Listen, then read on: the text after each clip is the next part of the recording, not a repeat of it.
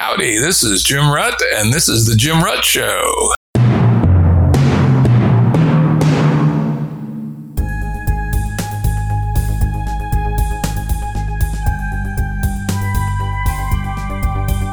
Today's guest is David Krakauer, president of the Santa Fe Institute, which we'll usually abbreviate as SFI. Hello, Jim. I'm mortified to be on your program. Oh, I'm sure worse things will happen to you before the day is over. David has undergraduate degrees in biology and computer science and has a PhD from Oxford evolutionary theory. David is my go-to guy when I have a question about evolutionary theory. Full disclosure, I'm a very part-time researcher at SFI, and I'm the past chairman, and I'm currently a member of the board of trustees. So yeah, I love the place, and I'm probably going to be a little biased today. There's my full disclosure. So David, could you give us a description of SFI, a little history, today's focus? What makes it different from the many other research centers in the world? Yeah, so the Santa Fe Institute, as the name might suggest, is in Santa Fe, New Mexico. The institute is up in an old mansion on a mountainside, and we were founded in the 1980s, early 80s, 83, 84, by a very illustrious group of individuals, several of whom had Nobel Prizes in physics and economics. And what they wanted to do was something rather radical, and that is use the methods that we typically associate with mathematical physics and theoretical computer science and apply them to problems that had been recalcitrant or resistant to those methods. And we call that the domain of complexity, and we'll talk about that. And so the Institute reflects the iconoclasm of that group and of their ambitions. We have no schools, we have no departments, we have no tenure. We're a networked research institute with 2 home bases in Santa Fe, and we essentially pursue difficult problems in complexity with no concern for their disciplinary provenance, typically using mathematical and computational techniques to arrive at very general theories. Very good. Complexity science, plus or minus epsilon, it's fair to say, as you did, that SFI invented it. To your mind, what is a domain of complexity science? Any discipline, if you think about it, whether it's physics or anthropology or chemistry or economics, can be defined in 3 quite different ways. By their history, the fields that in some sense inform them, by their domain of application, and by their methods. And complexity, the domain, is the domain of adaptive phenomena. Sometimes we say the domain of networks of adaptive agents. So that could be the neurons in your brain, that could be traders in an economy, it could be individuals in a city, it could be an ancient civilization made up of guilds. So any system that has many agents, each capable of learning and forming some kind of representation of the world in which they live to some strategic end, is what we study. And historically, that kind of system has been very difficult to predict. And so look how good we are at predicting the orbits of the planets, and look how bad we are at predicting financial collapse. And so that gives you a sense of the differences between those 2 domains. So we're now drawing a line at strategic for complexity. I remember when I'm till this day, when I read in complexity, things like sand piles are sometimes considered examples of complex systems, and they certainly aren't over the strategic line. Yeah, I think that's an interesting point. I think that gets to this distinction between a definition based on history and method versus domain. And so some of the methods used to understand avalanches in sand pile formation come from non-equilibrium statistical mechanics, which is a very important tool in our toolbox. But the domain is the domain of the complicated, not the complex. And so that's an interesting point, and that's why you always have to bear in mind which of these 3 perspectives you're taking. There are many folks out there who think about complexity purely methodologically. So they'll say things like, oh, you do agent-based modeling, or you do genetic algorithms, or you use scaling theory or network theory. And that's a very methods approach. So I think at any given point, you're triangulating between these perspectives on what a complex problem is. People used to often say, yeah, complexity is about nonlinear dynamics, right? But again, that's a lens to look at complex phenomena. Exactly. I mean, so that's a good example of something that goes back to the very end of the 19th century, and the work in particular in celestial mechanics of Henri Poincaré, where he discovered these very anomalous, chaotic trajectories in so-called 3-body systems. And that kind of mathematics that Poincaré was developing has proven to be extremely useful to study chaos, for example, in a whole range of different domains. And so, but that is just a method, as you say, even though it's a very deep one. But physicists would use that to explain celestial mechanics, which is not a domain of complexity. Something that comes up in popular discussions of complexity, and believe it or not, complexity has enough visibility now that there are actually popular discussions of complexity, even on the internet. And that's the relationship between complexity and reductionism. Could you speak to that a little bit? Yeah. So reductionism is the most, in some sense, accomplished method of science. It's what we sort of learn. What are things made of? What are the fundamental building blocks of nature? And we will subject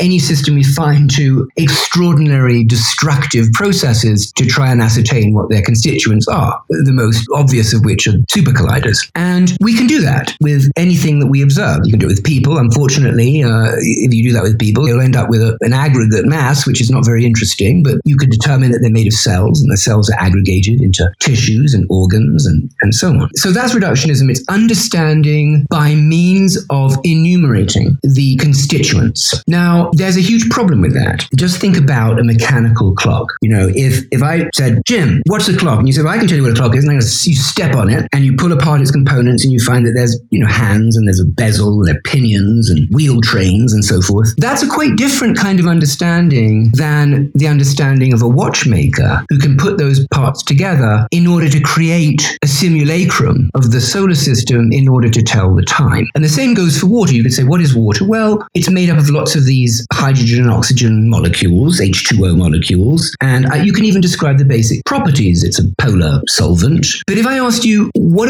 is a phase of water? How do you go from a liquid to a gas to a solid? That transcends your understanding of what it's made of. And you go to the brain. You can say, what is a brain? Well, it's 86 billion neurons. It's about 85 billion glial cells. We understand that they conduct signals electrochemically. We know that they are connected chemically. But how do 86 billion cells create differential geometry? How do they make a podcast? So all of these examples I've given show the critical challenge of emergence, which is the flip side of reduction, which is how do the components come together and manifest in the collective properties that are not trivially predicted from the properties of the individual component. And we call that emergence.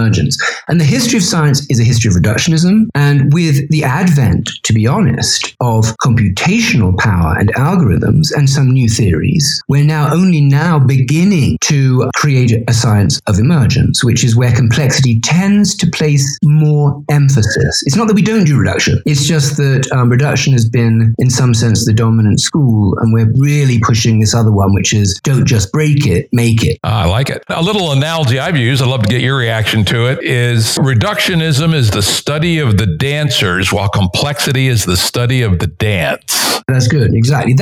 All of these metaphors, if you like, that capture this fascinating property of the collective. And that's, in some sense, the challenge. And it's very interesting, by the way, Jim, if you look at the history of physics, how limited that has been. There are areas where we've done that very well. The best known is thermodynamics and statistical mechanics, which is the ideal gas law, which is a statement that relates essentially pressure and volume and temperature. That can be actually derived from an understanding of the parts. And because temperature is not a real thing, as you know, it's just the average kinetic energy in a system. So that's an example where we do have a kind of theory of emergence. Another very good example is the theory of superconductivity, where electrons momentarily overcome what we call Coulomb repulsion, and they form Cooper pairs and manifest this property of having zero resistance at relatively high temperatures. Again, that's an area where we actually know how to go from the atomic level constituents of matter through to this collective phenomena, which is non-dissipative transport. If you ask the same question of the brain, we don't know where to begin. There's nothing like a theory of superconductivity for thought. Or even for life, really, right? Definitely not for life and not for the economy or anything else that we here at SFI and complexity scientists care about. But that's the gold standard. Another distinction, which is getting some attention out in the world, a lot of it from a guy named Dave Snowden, who's maybe the leading thinker about applying complexity science into the business world. He makes a distinction between the complicated and the complex. And his short form description of the difference between the two is that a complicated thing, like say your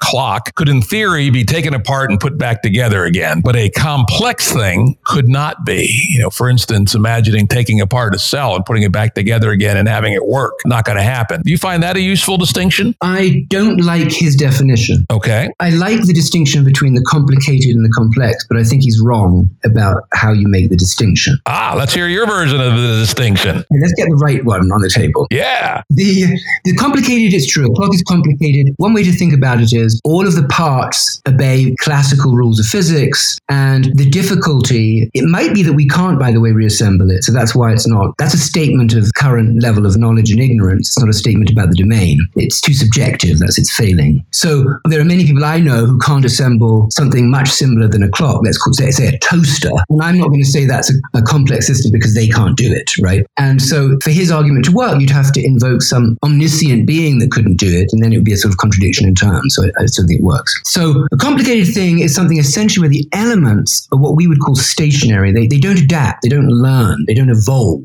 The engineer can evolve the clock, but the clock's elements don't, right? The moon doesn't become a better moon. It doesn't become a better orbiting mass because it's been doing it for 4 billion years. So complicated systems theory scales very well. So Newton's general theory of gravity, which is of course much further extended by Einstein in his general theory of relativity, is a beautiful theory that applies to all masses everywhere in the universe. And regardless of the size of the system you're studying, that same elementary set of equations apply. That's a complicated system. A complex system has this property that we would call extensivity, which means that as the system gets larger, the description length, the theory gets larger too. And so it's like saying, if the universe was twice the size, Einstein's theory would have to be twice as big or more. The same theory wouldn't apply. And that's the hallmark of a complex system. It's actually, in some respect, irreducible. And the theory has to grow in proportion to the growth of the phenomenon itself. And that's because the components adapt. That's a very nice distinction, though it does draw a line with things like deterministic chaos on the non-complex side of the line, presumably. Yeah, that's actually a very interesting example. And that's a really important distinction of art. So we make a distinction between the size or description length of the phenomenon and the size or description length of the generating process. So you can write down, as Poincaré did, a very short system of equations that generates chaos. Yeah, or Lorentz equations. There's many examples. Beautiful examples, just a three-dimensional deterministic set of differential equations. But if you generate the behavior, it looks near random. And so the description length of the output grows in the system size. And that's really important. In complexity science, when we say theory, we mean theory of the generating process and not the theory of the output. Beautiful, beautiful. That will help people, I think, a lot. Another example where that distinction comes in is in some of these cellular automata examples, the Rule 120. Very simple to define the process, but the output sure the hell looks complicated or complex. So from your definition, Rule 120 in cellular automata is definitely not complex. Yeah, that's actually very interesting. That's exactly true. And so the Wolfram class of cellular automata rules are all more or less, the 256 rules of the simple one-dimensional deterministic model, are all more or less the same length, but their behavior wildly different. Some of them are Turing universal, some of them produce chaos, some of them produce very simple crystal lattice-like structures. So yes, you can't be fooled by the description length of the object, and that's why, again, the universe is complicated, not complex. Now, the distinction between emergence on one side and the units on the other gets us into something which is often called top-down causality. What's the current thinking on that as a valid topic? Well, that's interesting. So this is a very confused philosophical area, and it's, I think, unnecessarily mystified. The canonical example of top-down causality is, in fact, what we're now doing. Let's give a very simple example. I decide that I want to take a sip from my coffee cup. So somehow that thought that exists as a mental construct now is translated into the activity of hundreds of millions of neurons. So how do you go from a thought to this microscopic domain of mechanism? And that's what people mean by top-down causality. And the mistake they're making, of course, is to think that the thought is not already something encoded in hundreds of millions of cells. It's just what you have access to introspectively collectively in your consciousness is a much lower dimensional subset. So again, normal causality would be like a billiard ball, right? You say, I'm going to hit this ball into that one, and we have a theory of, inelastic collision that allows us to predict how long the ball will roll on the surface. Straightforward causality. Top down seems to be a violation of intuition because it goes from one to many. It sort of says, I go from a very coarse-grained phenomena to a very high-dimensional phenomena. But the mistake being made is you're not, because the thought already exists in the very high-dimensional domain. So I think it's actually a flawed concept. Let me give you another example that I use sometimes when people are talking about top-down causality. I'd love to hear your thought about it. Think about the chemical elements in one of your cells, a mixture of carbon, oxygen, hydrogen, sulfur, various trace minerals, etc. If they were not embedded in a system of far from equilibrium of homeostasis driven by chemical reactions, those elements would kind of disperse in a random physicsy fashion. But because they're embedded in this much larger thing, a network of homeostasis that operates on the scale of seconds, their behavior is very, very different. And hence one could argue that the causality of their behavior is driven by the higher order system, i.e. an organism in which they live. Well, I think that's a good example, but I call that complex causality as opposed to top-down causality.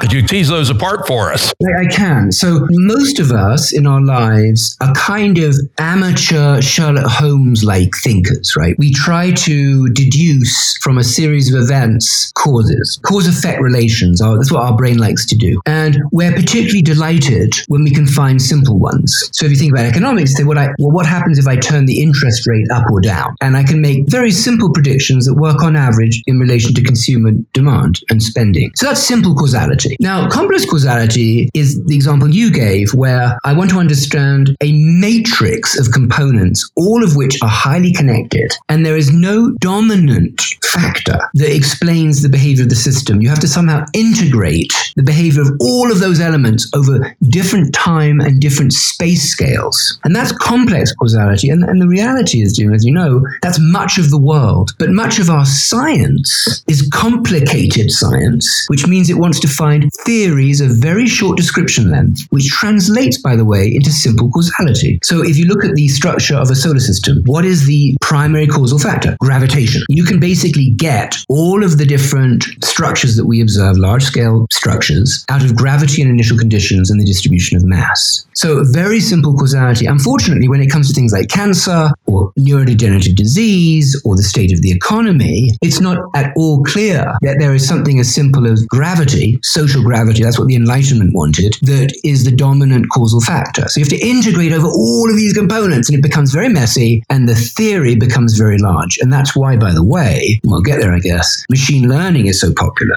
because machine learning puts all of the factors in and gives you an opaque model of enormous complexity. Now, there's one been proposed deep theory of complexity, particularly in things like biological systems or other adaptive systems, which is Prigoghine's far from equilibrium energy flux. In the example I just gave, we could argue that the metabolism as distributed by homeostasis within the systems is essentially the single driver, which allows complexity to arise. I know the Santa Fe interpretation has generally been somewhat anti-Prigoghine. Could you speak to that? Yeah, well, it's interesting. So, I mean, there's a sense in which what Prigoghine says is both elementarily true and also fundamentally false. I mean, so I guess the larger picture here is the systems that school, the Brussels School, studies are what we would call dissipative dynamical systems or time irreversible dynamical systems. And we would all agree that is one of the prerequisites for complexity, that there is an arrow of time.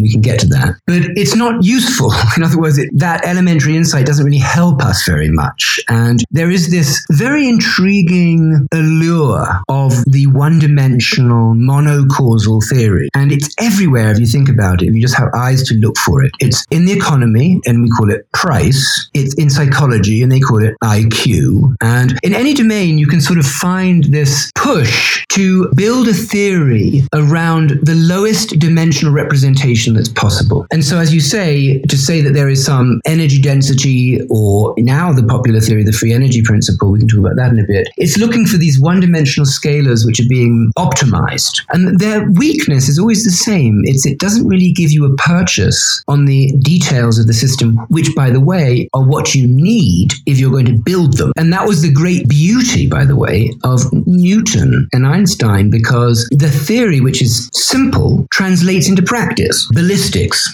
orbits, Einstein, GPS. Whereas these complexity versions of complication are actually not very useful. That's interesting insight. You hit on a topic in passing, time. And I know that has been a topic at SFI of late. A few episodes back, we had Lee Smolin on as a guest, and he has some very radical theories of time, some of which are in opposition to Einstein. He argues that time is fundamental and space is emergent. He also tries to argue that maybe time is universal and not relativistic. What is your current thinking? Because you mentioned the arrow of time. Where does time fit in the family of phenomena? I like to think there's two very distinct approaches to the question of time. One of them is the physics approach to time, which is exactly as you just mentioned. Is time fundamental or is time emergent? That's another, by the way, current popular theory that time is not really there. Einstein believed that, incidentally. Then there's another approach to time, which has to do with the direction of time, what we would call the arrow of time. And that's associated with Eddington. And it says, why does time flow forward preferentially and not backward? And that's quite distinct from what time is, right? Because you can still invoke the clock as the model of time in the arrow of time framework. So there are two very different theories out there about the direction of flow of time. The physical one is based on the second law of thermodynamics, that entropy increases in time, disorder increases in time. And the simple way of thinking about that is that there are more ways of being wrong than right?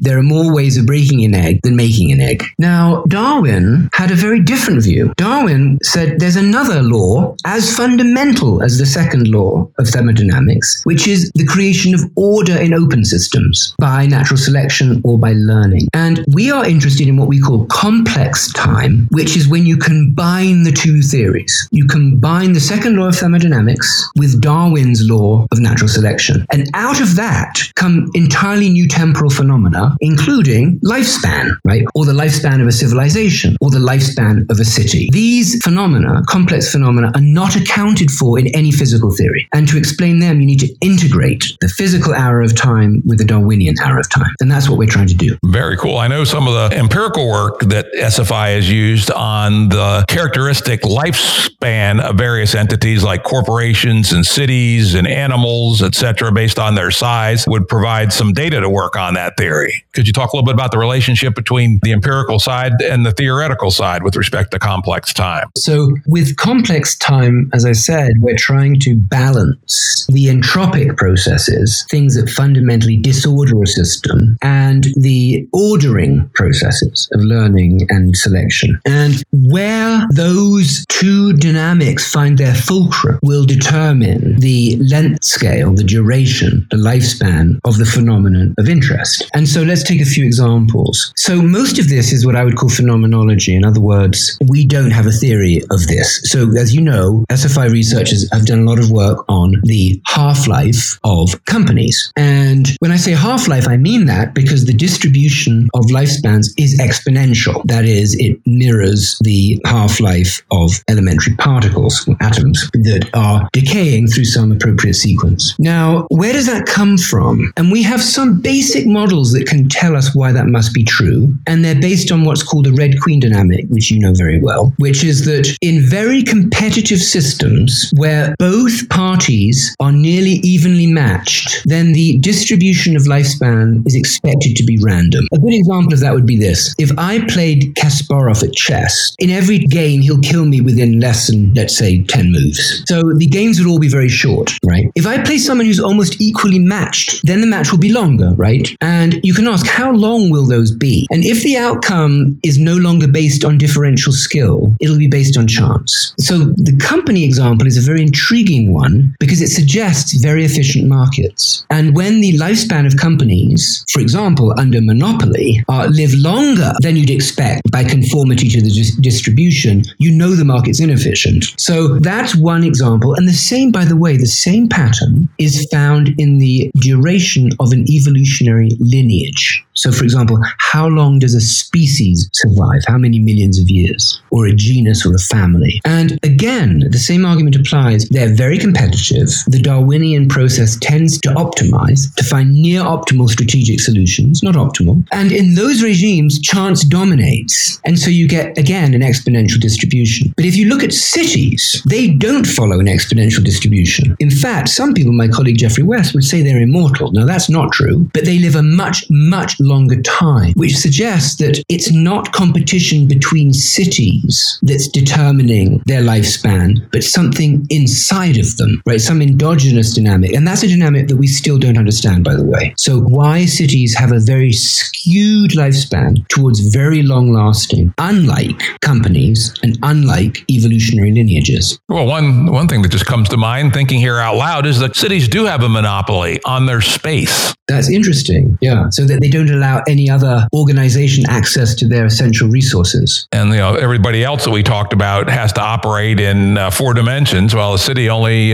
basically operates in time. It's got its physical dimensions essentially fixed. That's overly simple because, of course, cities grow and shrink. But to the degree that they currently occupy land, they have a monopoly on that land. Well, I think it's actually a key insight because if you think about, again, lifespan as being this balance between entropy and selection, in fact, it's interesting. You can make a cell immortal by giving it enough energy to fix its errors. In other words, the Darwinian process can compensate for the entropic process if the resources are available. And if you look at your own body, epithelial cells live on the order of days, neurons live on the order of decades, and the brain takes up disproportionate metabolic free energy, and it uses it during sleep to repair cells. And so you're right, if you have access to a disproportionate quantity of free energy, you can use it to nearly halt the production of entropy. That's interesting. Yeah, entropy versus selection. That's very good. Very good. Now, we've talked all around it, but let's focus more directly on theories of complexity, sort of at the higher level. Like, where are we with developing either fundamental or partial theories of complexity? What would you say are the cutting edges of complexity theory that's being worked on? And what would you describe as theory that we can safely say is sound and rely upon to build upon? So I would say that, again, we would want to try and create a kind of typology of theory. And one way to do that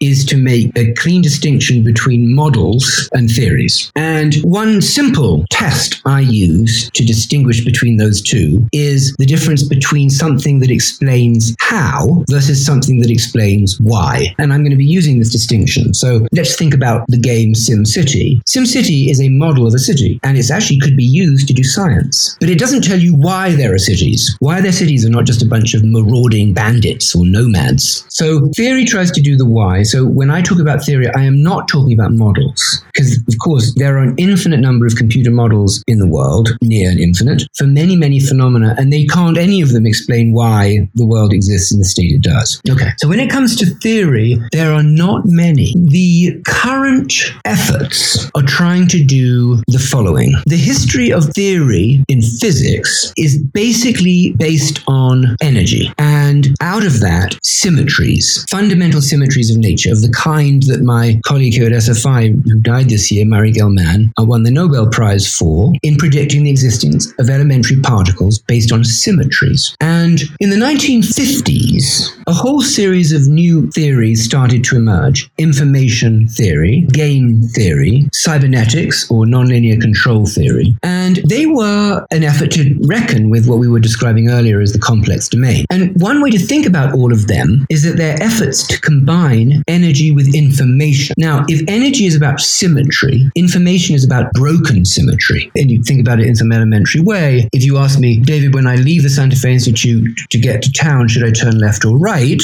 that moment you're in the symmetric state because left and right are equivalent. I break the symmetry by saying go left. And the history of complex forms is the accumulation of broken symmetries. That's what history is. It's what your brain does. It's what your genome is. It encodes contingencies, decisions. Make that enzyme go right. Use that weapon, right, etc. So all of these new theories that are emerging are trying to reconcile the symmetric and the broken symmetric, energy and information. And that union feels like computation. One of the reasons why computation has emerged as not only a tool to use to do science, but as the dominant metaphor for what complexity is doing, because it's the one quasi-unified framework of thought that integrates energetics and information. And that's the basic background, I think, to what all theories of complexity feel like. You mentioned computation, and more I'm seeing computation as a measure of complexity. What is the shortest form of a program that it would take to cause the complexity that one sees in a system?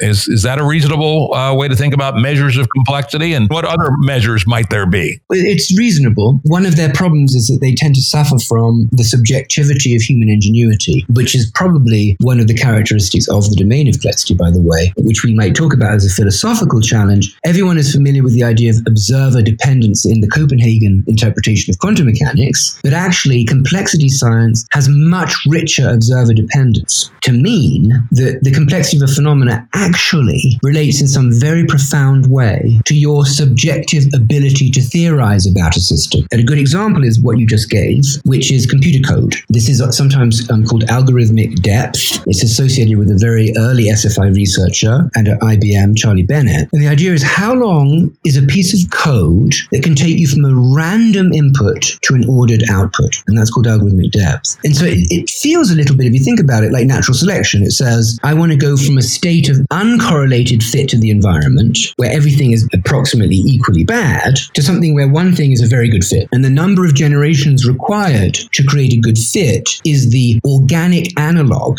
of algorithmic depth. And so evolution, according to people like Daniel Dennett, our colleague here at SFI and at Tufts, would say is actually doing a computation, but it's doing a computation in a population over many generations, as opposed to in the memory of a computer over the course of hours or years. And so there is a very strong analogy between ordering processes and algorithms that achieve that in solid state devices. And how applicable is that to other kinds of systems? People have made claims of Kolmogorov complexity as a fundamental measure of complexity. One of the big problems with this way of thinking is, even though in some sense it's certainly right, it's extremely difficult to measure. Kolmogorov complexity is a very good example. It's articulated in the framework that we call Turing machines, invented by the great British mathematician Alan Turing to solve a long-standing question in mathematics, which is whether or not a proposition in advance could algorithmically be said to be true or false. And he showed very famously that you could not. It's called the halting problem. And it was a wonderful tool that Alan Turing invented to prove a theorem in mathematics. But you can't use Turing machines in the real world, as you well know. And so there have been efforts to construct alternatives. Currently, the most popular framework is the theory of circuits, which can be shown to be Turing complete in some instances. And they actually have a more direct mapping onto the real world. And as you know, that's something that many of us here at SFI work on, which is take a natural phenomenon, like an economy or a conflict or a brain, using principled means, turn it into a circuit. And then in some sense, the size of that circuit is a measure of the complexity of the phenomenon, because it has a direct correspondence to it. So there are efforts along those lines. When you talk about circuits, you're talking about basic electrical circuits? Like circuits with ands and ors and nors and not gates. So exactly a circuit that you would know well. And the nice thing about circuits is, again, something you're very familiar with, there are very principled means of compressing them. And so you can represent a computational scheme in a circuit, compress it, get the most minimal form, and then the complexity of that form is in proportion to the complexity of the phenomenon itself. Very interesting. As you may remember, I was actually involved with two different companies that used evolutionary computing techniques to either synthesize or improve circuits. And both companies were very successful, and those people are still around. I'm going to have to reach out to Trent McConaughey, who actually is going to be a guest next week, and I'm going to have to ask him about this, the idea of circuits as a measure of complexity. Yeah, it's very nice. There's actually an SFI researcher, Josh Groschow, who's one of the world's experts on this. Very interesting. Now, let's pop up one level and talk about science overall right now. And something you and I have talked about over lunch more than once, which is that we're seeing more and more science that is data-driven with relatively little regard to theory. What's your take on this phenomenon? The way I like to describe this, and I sort of alluded to this a little earlier, is we're now experiencing a schism, like the schism in the church. And the schism is a direct outcome of complexity. One way to think about it is as follows. If I could explain consumer choice using classical mechanics, model individuals as billiard balls, we would have no machine learning. It wouldn't be necessary because we have a perfectly adequate theory to explain a complex phenomenon. But we don't. And a consequence of that has been the growth of statistical models that are completely opaque to human reason, but can be shown in some very limited domains to be highly predictive and more predictive than the best theory. And it exists by virtue of complexity, that sort of property that we've now established, which is this irreducibility of the description. And computers have no concern for elegance, right?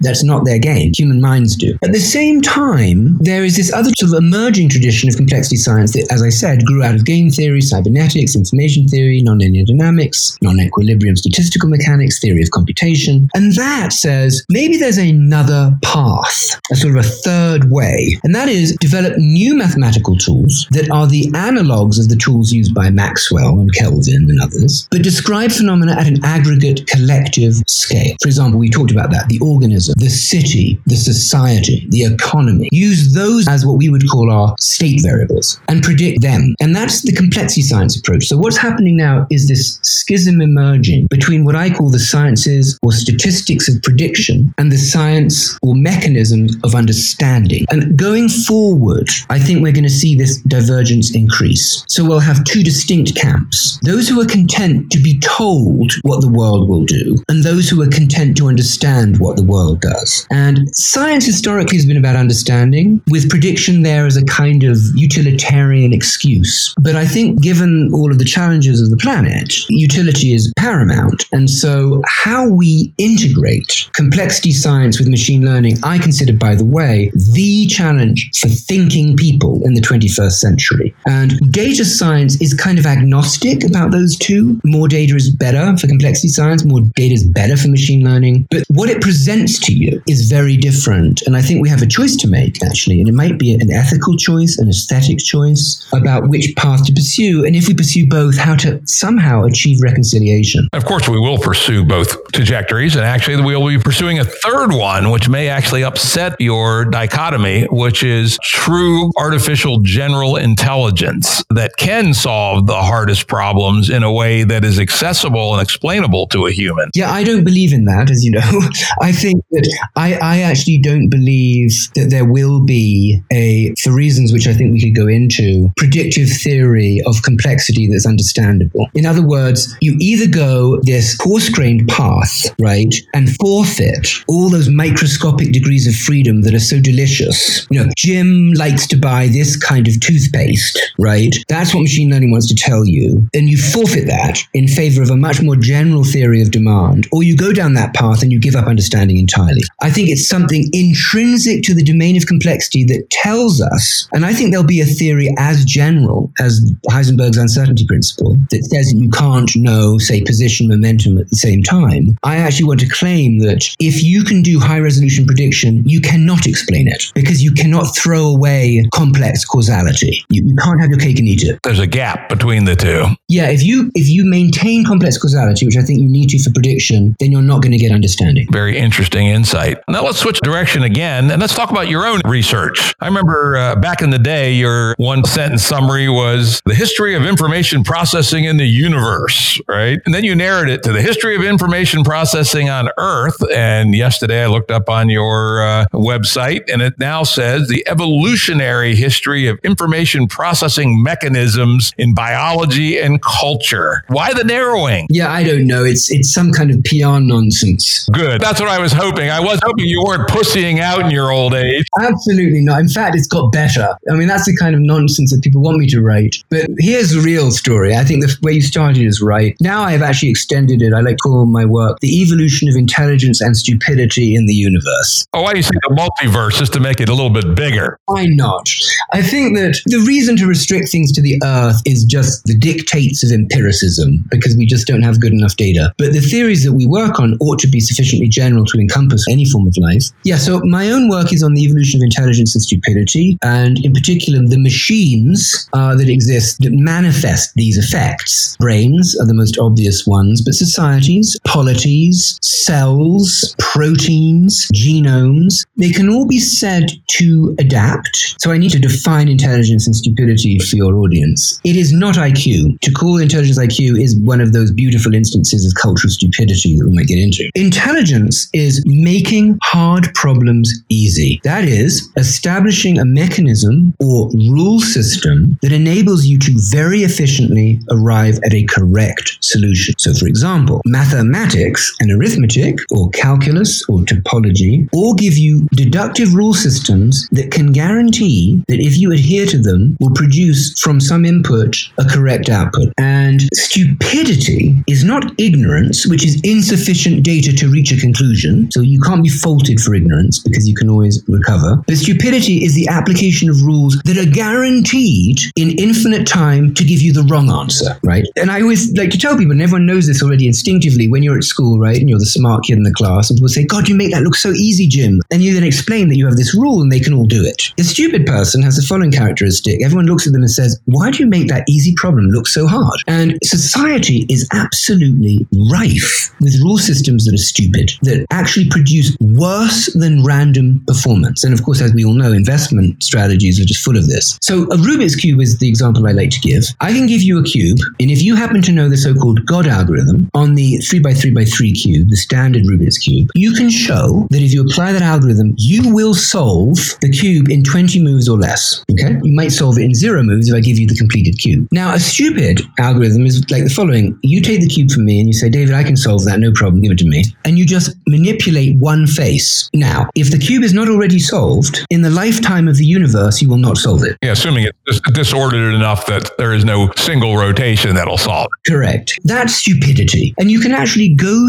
through the history of culture, looking at rule systems and actually classify them. And part of what I've been doing is precisely that, which is trying to come up with a much more nuanced theory of what intelligence is. And one of the great advantages of this, by the way, is you can apply it at any scale because it's dependent on the function. So you can ask, how well does a cell follow a gradient? Is the rule provably optimal? How well does a fish shoal? How well does a bacterium divide? How well does Jim calculate? How well does an economy clear a market? So it's a truly evolutionary theory of intelligence that allows you to express in quantitative fashion the intelligence or stupidity of any phenomena that's essentially solving a computational problem. That is what intelligence is, and unfortunately, our anthropomorphism and short-sightedness has caused us to restrict our discussion to one human, one species, namely humans, and contrive one-dimensional metrics which are very uninformative, like the IQ. And so that's what I try to do, and that's why I call it the universe, because in fact, there's a sense in which you might even, as our colleague at SFI, Seth Lloyd, claims, describe the universe as computational. And if that were true, actually calculate how smart the universe is. That would be interesting to see. Might not be that smart. At least an intelligence density, it's probably not that smart. Right. And that's an interesting distinction.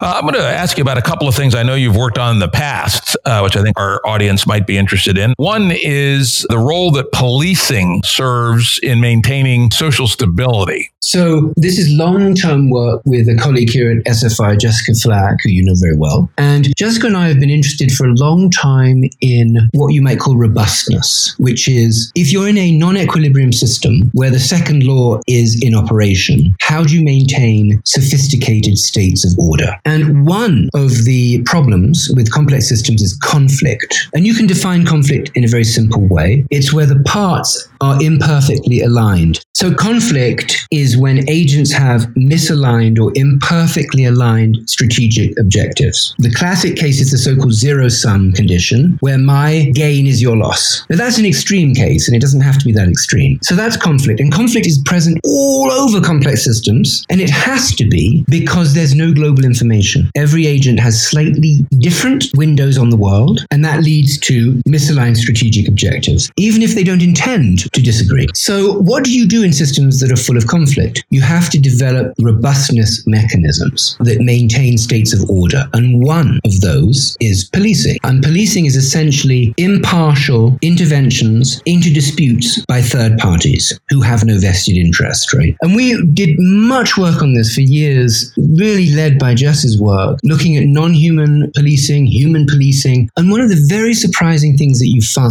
is that with true impartial policing, that is where there's no bias, you can maintain complex states of order with almost no police. Very, very small fraction of the population polices. But as you increase the partiality or the bias, you have to increase the number of police to maintain order. And it's a very interesting observation because it has direct implications for what we would call police states, right? A hallmark of a well-ordered society is one where the number of police is relatively small in proportion to the total population. Whereas a dysfunctional society is one where actually everyone, as we all know from, say, Eastern Germany, at the peak of the Cold War, everyone was in some sense acting in this policing role, which is characteristic of a non-robust state. So that was one whole set of issues we worked on in relation to the control of conflict. And we've taken that much further, actually. We're now at a point where we study large-scale wars in whole continents like Africa using techniques from statistical mechanics called the renormalization group. And we've discovered all sorts of universalities. And this is actually with a student of ours, Eddie Lee, and a postdoc, and Brian Daniels. And now we can do some extraordinary things. We can actually take conflicts, we can represent them as circuits along the lines I told you before, and we can, in the computer, in some sense, replicate the conflicts that we observe in the world and ask what is the most effective intervention in order to control the conflict, to move it in a certain direction, or to reduce it. So this goes way beyond policing because you're no longer intervening just into single individuals, but into a principled subset of the population to achieve a desired outcome. Remember, another result, I don't remember if it was yours or somebody else at SFI's, was that in decentralized policing, where essentially there's social sanctions for bad behavior, you also had to have a second order policing, which was to punish the non-punishers. Yes,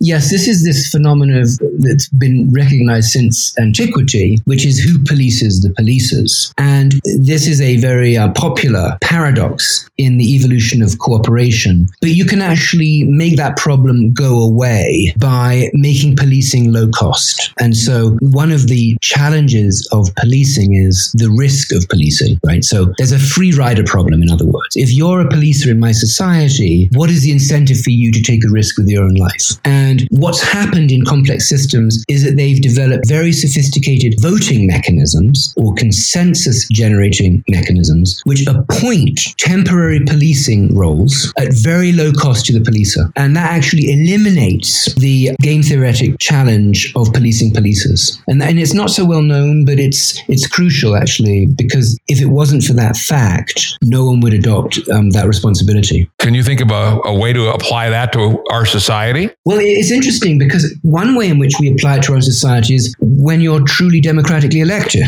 right? In other words, if I have confidence in your abilities, Jim, I'm going to say the following. I say, look, I'm going to enter into a semi-binding agreement with you such that for the next period of time, let's say a year, I'm going to allow you to mediate my disputes and I will not contest your decision. And the consequence of me not adhering to that agreement is interesting and has to be established by some second mechanism. And that's how it's accomplished. It's actually accomplished through systems of trust. If you don't have the system of trust, right, say you have a corrupt society, then of course it doesn't work. And I think it's very interesting, incidentally, that this, one of the areas where this, as you well know, this question is being very, very hotly pursued is in blockchain technology and the associated cryptocurrencies. Because trust is the fundamental problem, how you achieve it, the energetic cost of achieving trust, and particularly in the domain of Ether, where you're now dealing with smart contracts. So I think this question of policing and the stability of ordered states in the decentralized condition is actually socially the world that we now live in, and resolving that in a principled way, I think, will be very, very important. And I know the SFI has now started a bit of a program in understanding what's going on in the blockchain world, because that is interesting. You know, my own view is that the attempt to achieve trustlessness at the foundation of many of the public blockchains like Ether and Bitcoin add a essentially insurmountable obstacle to making them sufficiently efficient to scale. And that what we really need is some meta engineering, which decides for a given purpose, how much trust do we have to give to some entity to make the system cost effective? I mean, we know Bitcoin is ridiculously expensive, like 5% of its net worth per year in mining. You're correct. We've been actively engaged in this. And I'll give you a beautiful example of this, of how biology has solved it. And I think that the blockchain community are slowly gravitating away from proof of work to proof of stake. And I'll give you an analog, it's not exact, of proof of stake in the biological world. So your body is made up of billions of cells, and cancer is essentially the phenomenon where one of those cells or one or more says, I can go my own way. But there's a very interesting feature of multicellular life, and that is the germline, the egg and sperm cells, are sequestered early in development, and only they get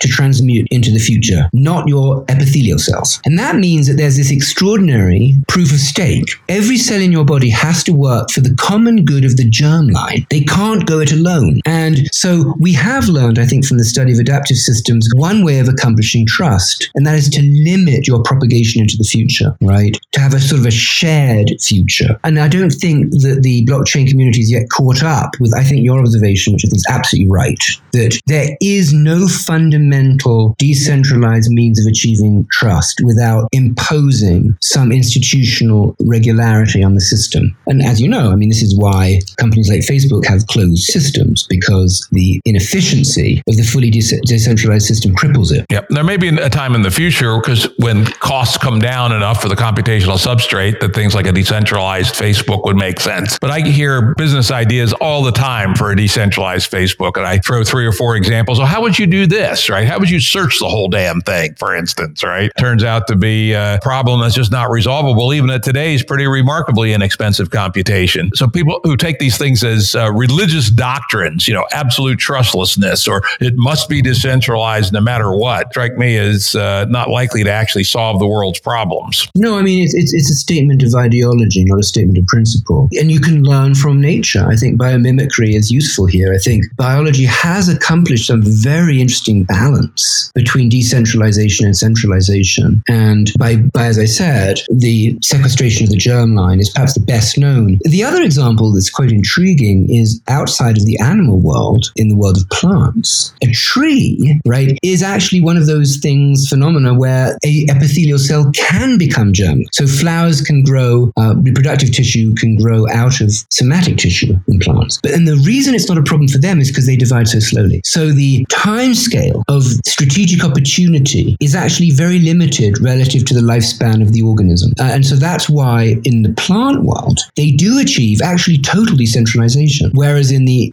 fast-paced animal world, we have to develop these new meta constraints to allow for a partially decentralized system. This is very interesting. I'm going to have to do some thinking on this and talk to some people I know that are in the thinking about the decentralized autonomous organizations and see if they can find some meeting of the minds here, because this might be a way to bridge these problems that I was referring to earlier. Let's talk about one more of your former projects, and then we'll move on. And as you know, it's one that I'm very interested in, which is memetics. You did some very interesting work with Dan Rockamore, I think, and some others on the memetic propagation of constitutions over time. Yes. This all falls into the scope of work that engage with intelligent systems, which is the means that culture has discovered to propagate good ideas into the future. And it also, unfortunately, is also responsible for propagating bad ideas into the future, like racism or sexism, that in some sense piggyback on all of those good mechanisms. So, we were very interested in how a structuring set of codes, on the one hand, transmitted into the future, and two, how they actually transform. And the Constitution is a beautiful laboratory for studying that, right? So we have this sort of 18th century structure, and it encodes a set of ideals and beliefs that very loosely govern behavior, but very loosely. And it's actually one of the characteristics, as you know, of the American Constitution to be very minimal. The American Constitution to me is much more like a law of physics. It's highly compact and it regulates approximate behavior. In contrast, for example, to the Indian Constitution, which is far longer and includes many contingencies to regulate specific behaviors. So it sort of takes the place of state constitutions in some sense. So we were interested in whether or not the idea of Dawkins and Dennett of a meme is real. And our argument was the only reason you'd ever invent the concept of a meme was to explain phenomena that you could not explain without it. And the history of genetics is illustrative, right? The only reason we have the concept of a gene, which by the way now is eroding before our eyes, is because it could explain a certain pattern of morphology across generations into the future. This is what Gregor Mendel, the monk, did, right? He explained a regular alternation of form. And the gene was like the atom. And in fact, Mendel was very influenced by physics. He studied physics. He studied meteorology and wanted to look for something that would correspond to an atom, that it could explain the structure of matter, and wanted to discover for life the periodic table. Thus, if you go to the world of memes, that's what you would want to do. You want to say there is a periodic table of culture and there are rules of composition that would allow us to explain the dominant forms of cultural life. And that was the large ambition of our Constitutions project. And I think what we discovered there was that there are units of meaning that are propagated in time, but they're much more fluid than even genetic sequences, which themselves are quite fluid. And so the idea of a meme is probably not as useful as some people think because it's too mercurial. For it to be valuable, it would have to have a cohesion on the timescale of many generations. And there might be some phenomena that in fact do, actually. Property rights, for example. But many do not. And so what we really need to do is develop a sort of diffusive memetics, a sort of a more cloudy concept, which isn't as particulate as Dawkins and Dennett wanted. And it's not surprising because they came out of biology, right? In the world of Mendel. And so that's what we were doing. We were basically using machine learning techniques to discover these kind of cloud memes and ask how they recombine to create new constitutions. And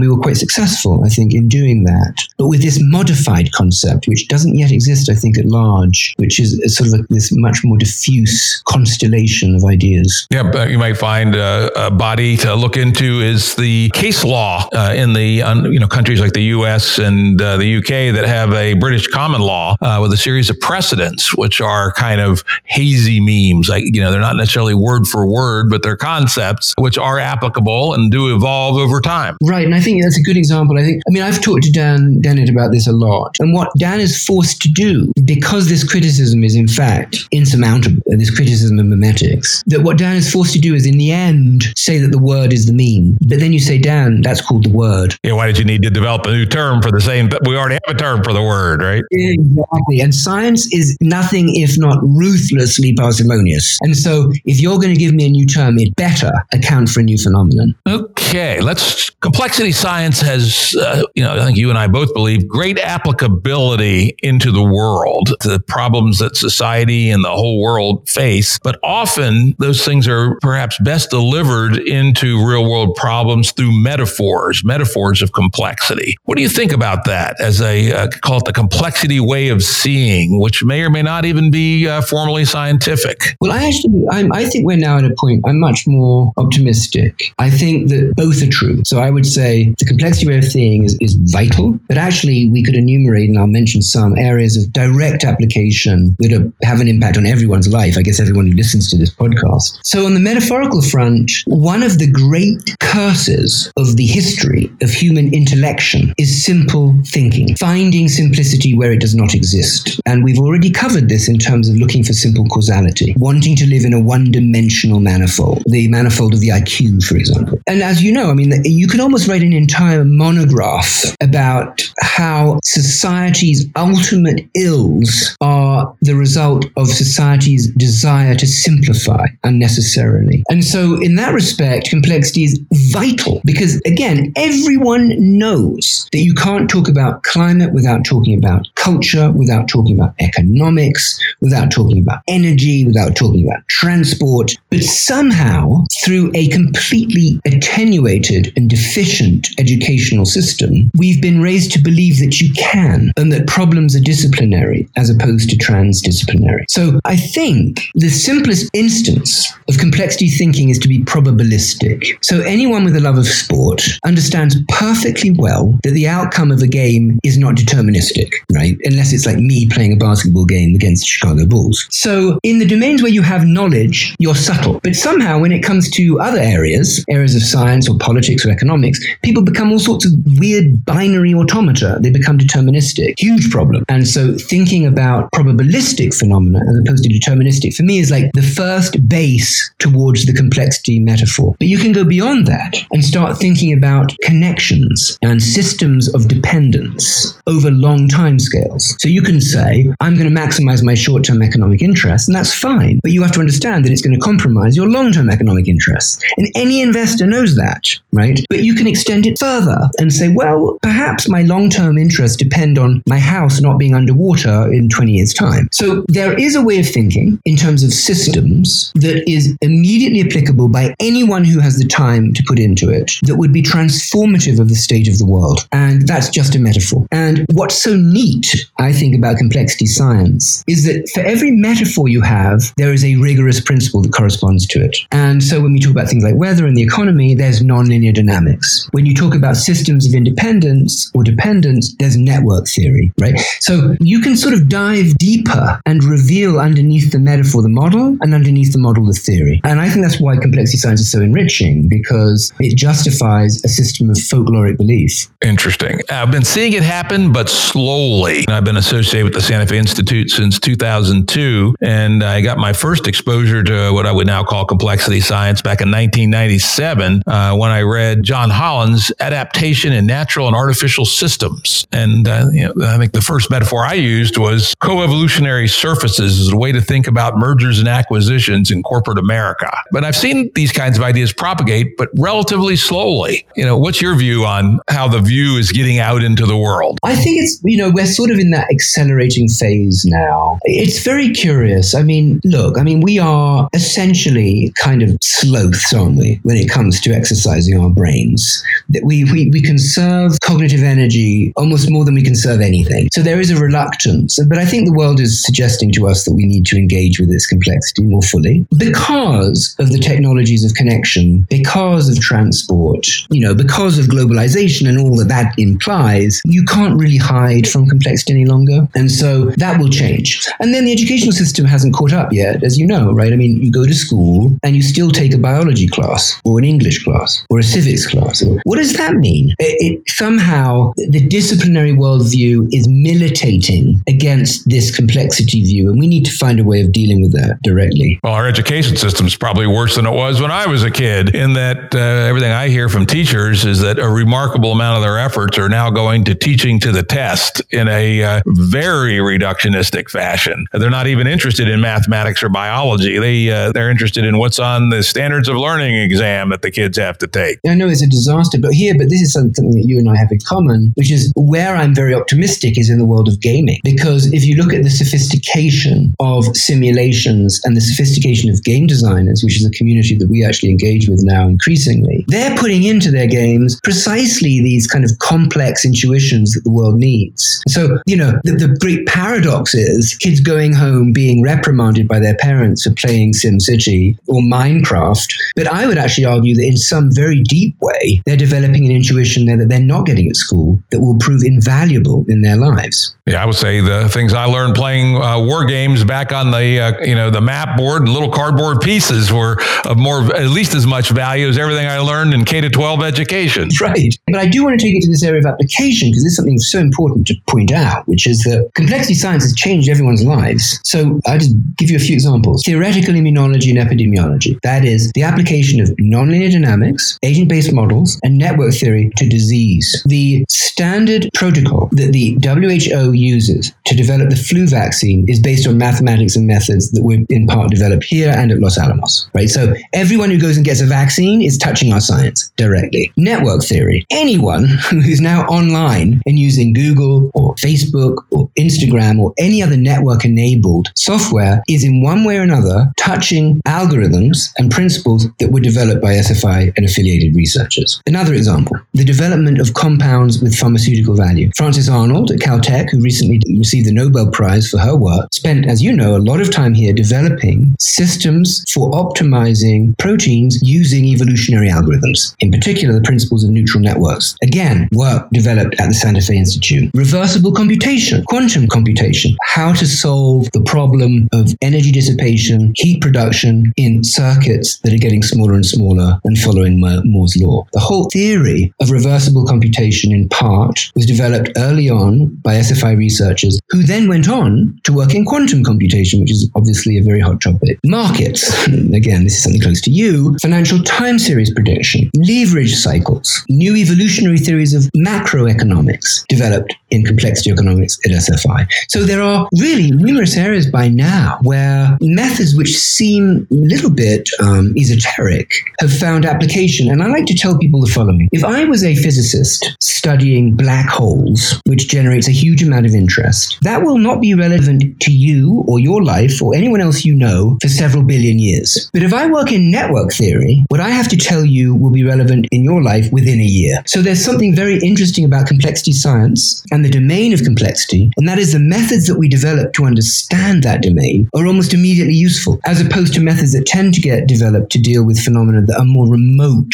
from everyone's everyday life. And certainly the real problems that our society is facing, the monster of them all, climate, is clearly a complex systems problem at multiple levels. Weather itself is a complex system, but then when you couple it to culture and economics and politics and religion even, you have a network of multiple complex problems. Exactly. I mean, actually, and developing, as you said, the metaphors, the models, and the theory to reckon with that kind of world is what the world needs through its leaders. Actually, I would claim in the 21st century. I think this is, without making any political or editorial remarks about current leadership, the one thing is absolutely clear is they're incapable of thinking through complex problems. And that's got nothing to do whether they're left or right wing. It's because they just don't know how to think about complexity. And I think being exposed to these ideas is going to be critical for our long-term survival. So you're throwing your hat in the ring, Krakauer 2024? Someone actually suggested to me with, this kind of effete accent, I would go nowhere, man. I'm going to tell my listeners, despite his posh British accent, he's actually been an American since the time he was born, so he can run for president. Yeah, I mean, look, go back and see what kind of accents the founding fathers had. I bet they were completely messed up. One thing I would suggest make a plug here is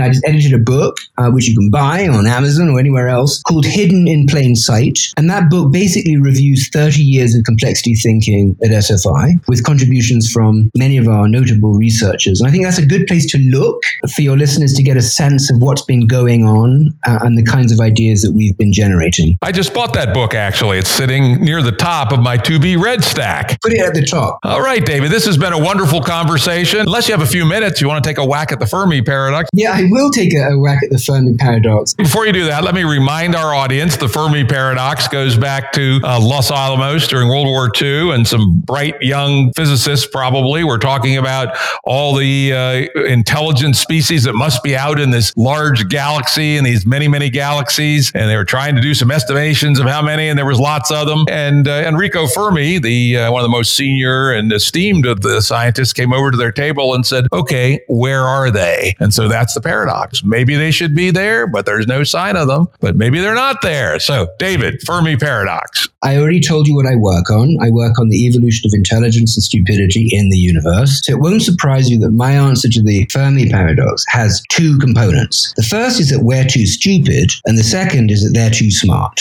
And so let me explain that. The history of science is the history of not seeing the world, right? Gravitational waves, subatomic particles, the gene, the neuron. The history of science is the discovery of signals that are a clue to how the universe universe works. And it takes a huge amount of time to find complex patterns. So I would claim it would be extraordinary hubris to believe, given the relatively short duration of empirical theoretical science, that we would be in a position to detect a signal generated by a vastly more intelligent form of life. So that's the too stupid answer. But then there's the too smart answer for them. And this actually comes out of work that we did here at SFI, my colleagues Chris Moore and Michael Lachman. And they proved a beautiful theorem. They showed that any sufficiently optimized signal using principles of information theory would be indistinguishable from noise. And so if aliens are communicating with each other intelligently, as opposed to broadcasting absolute garbage through their homegrown television studios, we actually wouldn't be able to tell the difference between a signal and noise. That's because they're too smart. And so as civilization advances, the technological signal starts to converge on the biological signal, becoming more and more efficient, and therefore being almost indistinguishable from background radiation. So my answers are, we're too stupid and they're too smart. That's why we haven't found them. But you think they're probably out there? There's no doubt. No doubt. The 14-year-old boy still lives on in Krakauer. 14, the 10, the 8, the 7, the 4, the 2, and the 1. Yeah. I will say I've been reading more and more intensely on the Fermi paradox for the last 10 years, and I've now gotten myself back to pure agnosticism. There's just too many unanswered questions. How hard is the high information fidelity DNA architecture to achieve? How about the eukaryotic cell? Maybe that was once in a galaxy's long shot, or maybe not. Fortunately, we'll get some clues to some of these answers as we start analyzing the atmospheres of Earth-like planets and things of that sort. But there's still, I'm now, say purely agnostic. I could see it going either way. Yes, they're there, or no, they're not. But you see, I would say one thing that's really important to remember, right, which is that really on the order of a decade ago, we didn't even know that there were exoplanets. That is true. Right. So, and now we know that every single planetary system has at least one exoplanet. And so this is remarkable to me that we're talking about why has it taken so long to discover life, but we haven't until a decade ago discovered that there are even planets that were Earth-like. So I think that it's too early to call this one. And I wouldn't be in the slightest bit surprised if, given the rate of accumulation of exoplanet detection, and as you said, incredible advances in cosmology and astronomy, that we wouldn't detect unequivocal signals of biological life in the next decade or so. Could easily happen from the atmospheric studies. Coming from the James Webb telescope, I believe, will be where they'll find it first. Well, David, this has been everything I would hope it would have been. A wonderful, far-ranging, erudite conversation, and got some applicability to the real world. Who would have thunk it? I know. Well, Jim, it's always an absolutely marvelous occasion talking to you, and I hope that this has been of some interest to your listeners. I believe they will definitely like it.